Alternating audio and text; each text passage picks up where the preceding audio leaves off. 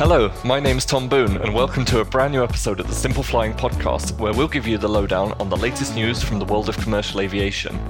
This week, Joe is taking a well-deserved break, so I'm joined by Lucas, Simple Flying's US lead. Hey Tom, thanks for having me on the show this week. I'm actually joining you from the same side of the pond for the first time in 4 years, visiting Iberia this week. So for all of our Simple Flying audience, stay tuned with more on that. But today, Tom is going to touch on his favorite topic, while I'll talk more about what Boeing and United held an event in Charleston at Boeing's 787 plant last week. I'll stick with Boeing, talking a little about a recent humanitarian aid flight before Lucas tells us about Air France's return to Newark. And finally, Tom will explore a special arrival in Frankfurt. So now you know what's in store, let's get on with the show. And I'm going to start by talking about my favorite thing, because as we know, this is partly Tom's A380 podcast these days. What I wanted to talk about really was just how many carriers are due to fly the A380 next summer. There's now 10 carriers with the addition of Abu Dhabi-based Etihad, who decided 2 weeks ago that they're finally going to bring the A380 back to support the summer 2023 schedule. So who is going to be flying the A380 next summer? Not China Southern, we know that much, because they were the only people to keep flying the A380 right throughout the pandemic, and now they've got rid of it.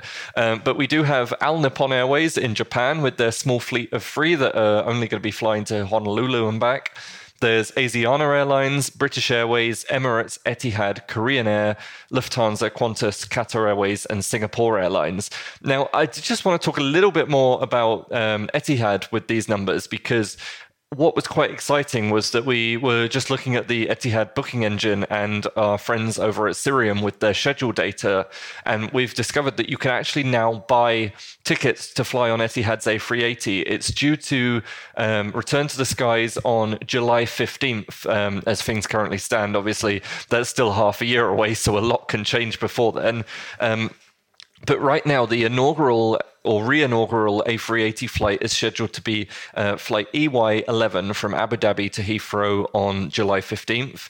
It departs Abu Dhabi at 2:05 in the morning and arrives at Heathrow at 6:45. So that's really not a great flight to be too excited about flying on an A380 on, because most people are going to be sleeping. But you get at least 7 hours and 40 minutes on the flight, whereas if you're coming back, you depart Heathrow at 9:30 on Etihad Flight 12 and arrive in Abu Dhabi 7 hours and 10 minutes later at 19:40. So for the time being, the A380 is only scheduled to operate single daily rotation for the second half of July. But things get interesting from August, because from August onwards, the aircraft is going to be operating 2 rotations a day, or the aircraft plural, because more than one will have to come back for that. It was quite exciting because I did look at fares, and you can actually already book. If you go in the Etihad booking website and search for EY11 on the 15th of July and moving forward into the year, it says this flight will be operated by the A380, and you can book in economy, business, and first class. But it seems for the time being that the residence isn't available to book. I did have a quick play, and I couldn't seem to find any way to book it. And I also did a lot of research on how you booked it before they got rid of the A380, and I couldn't find those avenues open right now. But, back to the A380, it's 70% of carriers are now going to be flying it next summer. That excludes Hi-Fly. I'm not counting them in the numbers because they only took a second-hand one. So I'm counting that as a Singapore Airlines aircraft for the purposes of all of this. Of course, 2 airlines are never going to fly the type again. Air France, they already decided before the pandemic, we're going to get rid of all of our A380s, and the pandemic was just like, okay, we're going to get rid of them now. And as I mentioned, China Southern also won't be flying the A380 with passengers again. But, there's still 2 aircraft that we haven't touched, 2 airlines even that we haven't touched on yet. That's Malaysia Airlines and Thai Airways.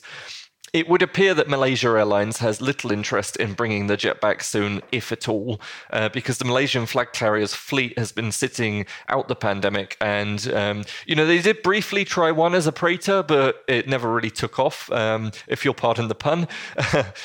I don't know why I'm saying that again. I was told not to on the podcast. But yeah, last year the airline, it actually looked to sell its A380s on LinkedIn, but it didn't seem to secure any deals to sell it. So now it's ferrying the giants to Europe for long-term storage.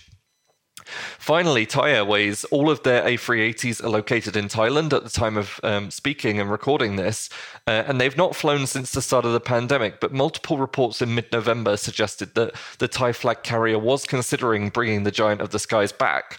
So, as always, we'll have to watch this space, but it's very exciting considering maybe even 2 years ago, it looked like we wouldn't even get 4 A380 carriers back, let alone 10. But I wanted to, briefly last week, I talked about United's big order for some Boeing planes. But this week, I've decided to bring Lucas on to tell us a bit more about that, as he was actually in Charleston to see the order signed.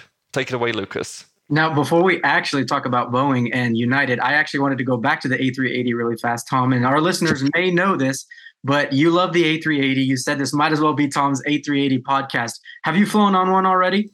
Have I flown on one? I've flown on many. With what airlines? British Airways and Emirates, to name a few. Lovely. Well, I still am looking forward to the day that I get to fly on an A380. But back to Boeing and United now.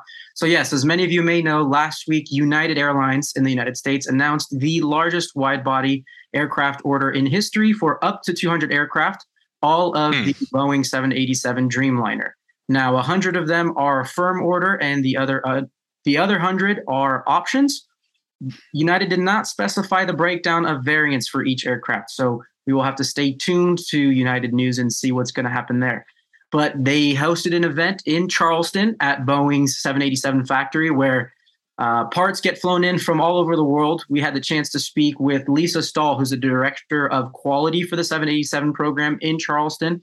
And she told us that wings come in from Japan, the wide body comes in from Italy, and now I don't have this written down, but I believe the fuselage is made in the United States. I could be mistaken. And they are finally put together in Charleston. So United had a 787-10, or the 78X, as many people would call it, parked right behind the stage as a backdrop with a MAX 8 that is currently in service, and including Boeing's first non-prototype 737 MAX 10, which was on display for us to see. Unfortunately, we didn't get an inside look, but if any of our listeners on the podcast are wanting to see any more about what happened that day, we did a live on Instagram. There is a recap on our stories of the day as well. And Tom did cover the news of the large aircraft order. Now, United did add that by 2030, all of the 767s in its fleet will be removed. And that is going to result in an expected 25% decrease in carbon emissions per seat. And it's also going to start removing its 777 aircraft, starting with the ones that have the Pratt & Whitney engine. In addition to the 787 orders, United also added another 100 of the Boeing 737 MAX aircraft and also did not specify which variant. So all in all, it was a historic day. It was incredible to be there. There are about 5,000 of Boeing staff that work at the factory in Charleston, and many of them had the chance to take a break from work and witness the signing of the aircraft. And the mood in the factory was just absolutely incredible, both from the airline, who's recovering from the pandemic, as well as a manufacturer who is recovering from a pandemic and dealing with certification issues with the MAX 7 and MAX 10, which are not likely to be certified before the end of the year. So a lot happening with United. It was an exciting time, and it was excellent to be there. But now I'll throw it back to you, Tom, because you're going to talk about Boeing's humanitarian aid.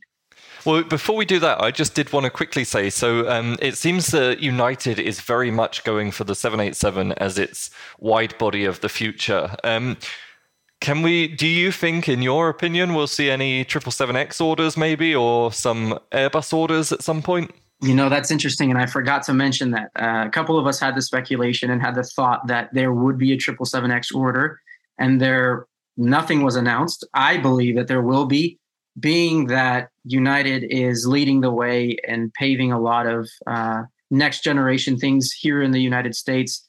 I believe that there will be a 777X order in the future. As far as the A350, on a media call, which United hosted last week, Other journalists inquired about the A350, and as of right now, it stands that United's order is just pushed back until 2030. So we will have to see what happens with the A350s. Well, as we like to say on this podcast, let's wait and see. But yeah, like you said, I wanted to briefly talk about Ethiopian Airlines, and I thought it was quite a good sort of warm story for the holiday season because Ethiopian Airlines and Boeing have made up after the terrible things that happened a few years back. And Boeing has actually partnered with Ethiopian Airlines for many years now when it's delivering new aircraft to fly them with humanitarian aid onto to Ethiopia. And you might be wondering what's this all about, but let's just stick with the basics right now. So the latest news is that 12,000 pounds of humanitarian aid were flown to Ethiopia in the past month. And this was across 3 Boeing 737 MAX aircraft that were delivered from the Everett and Seattle delivery centers.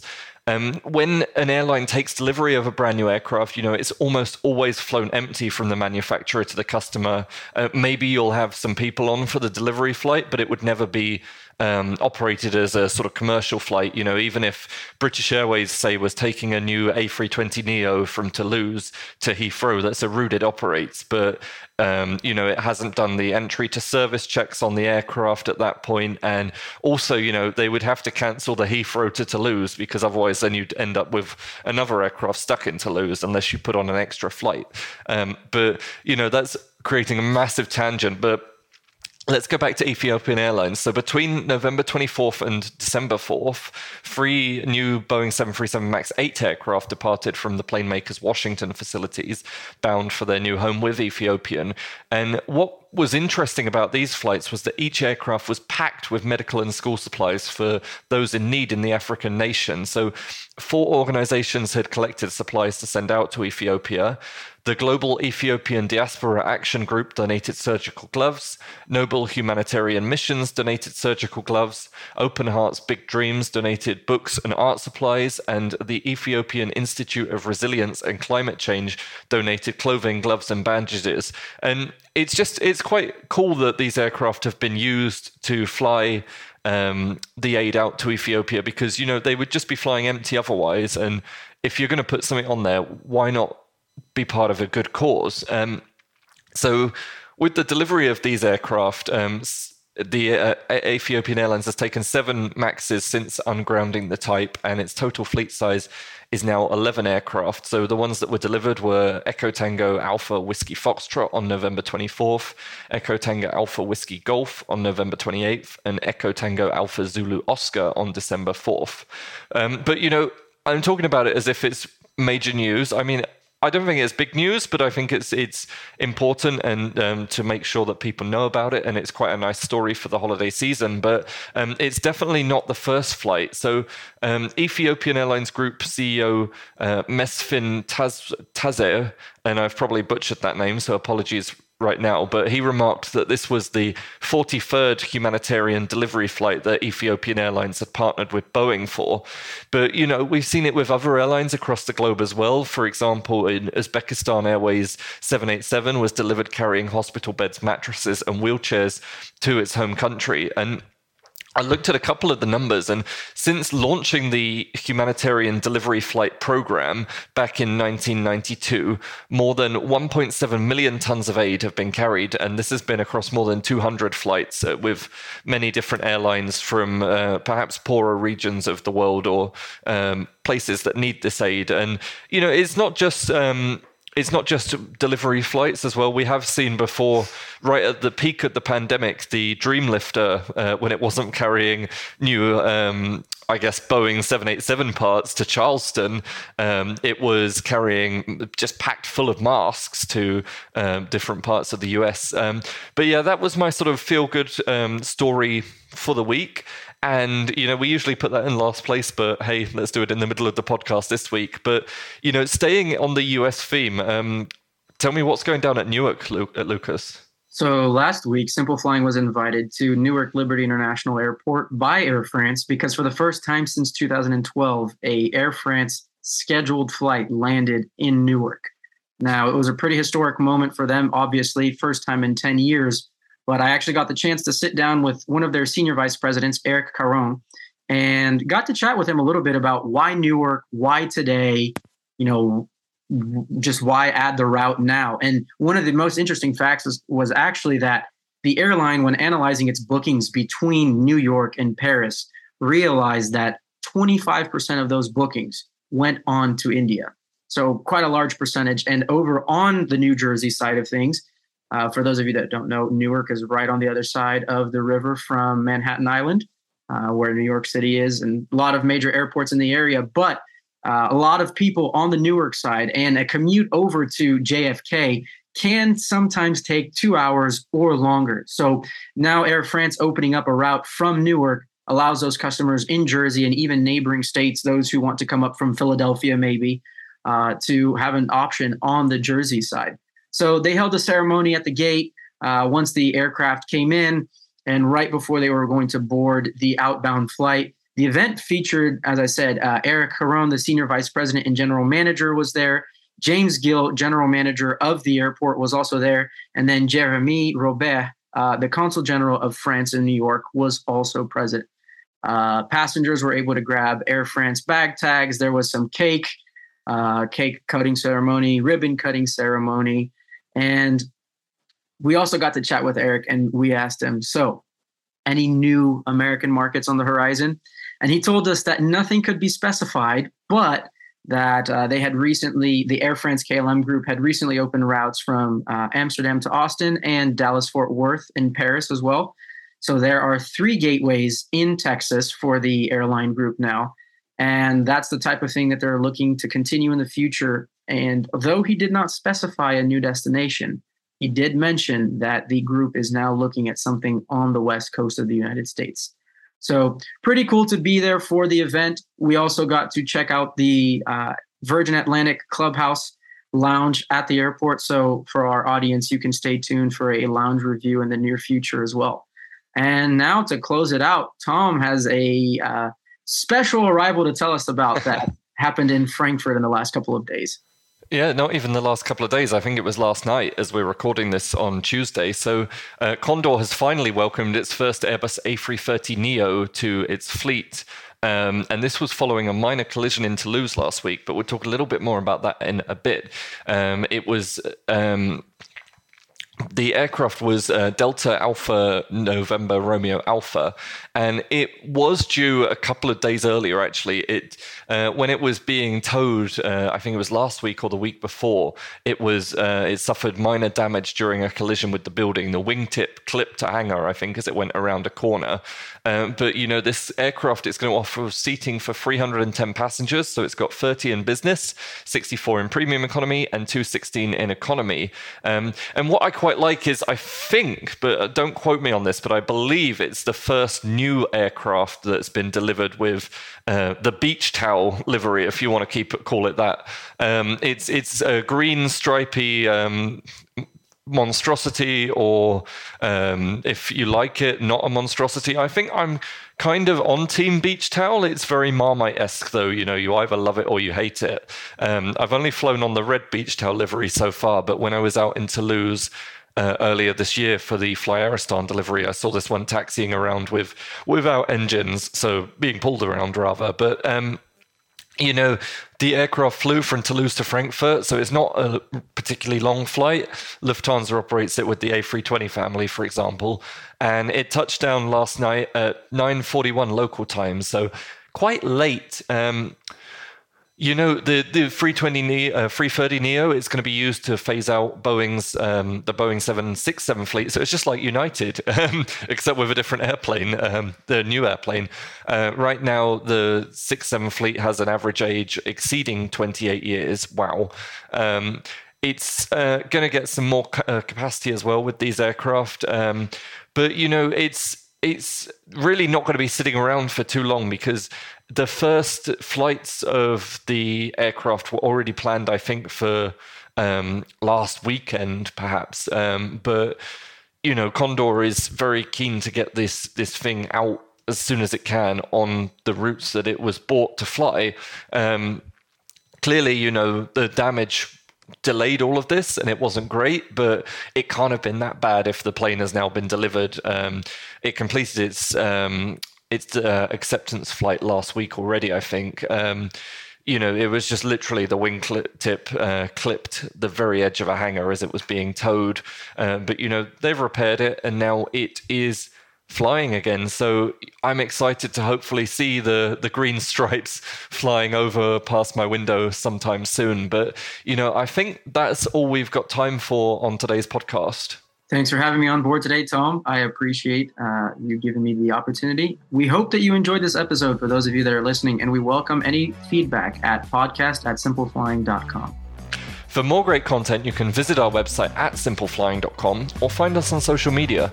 Simply search for Simple Flying. And if you enjoyed this podcast, please leave us a rating on your favorite podcast platform. Thanks for listening, and goodbye.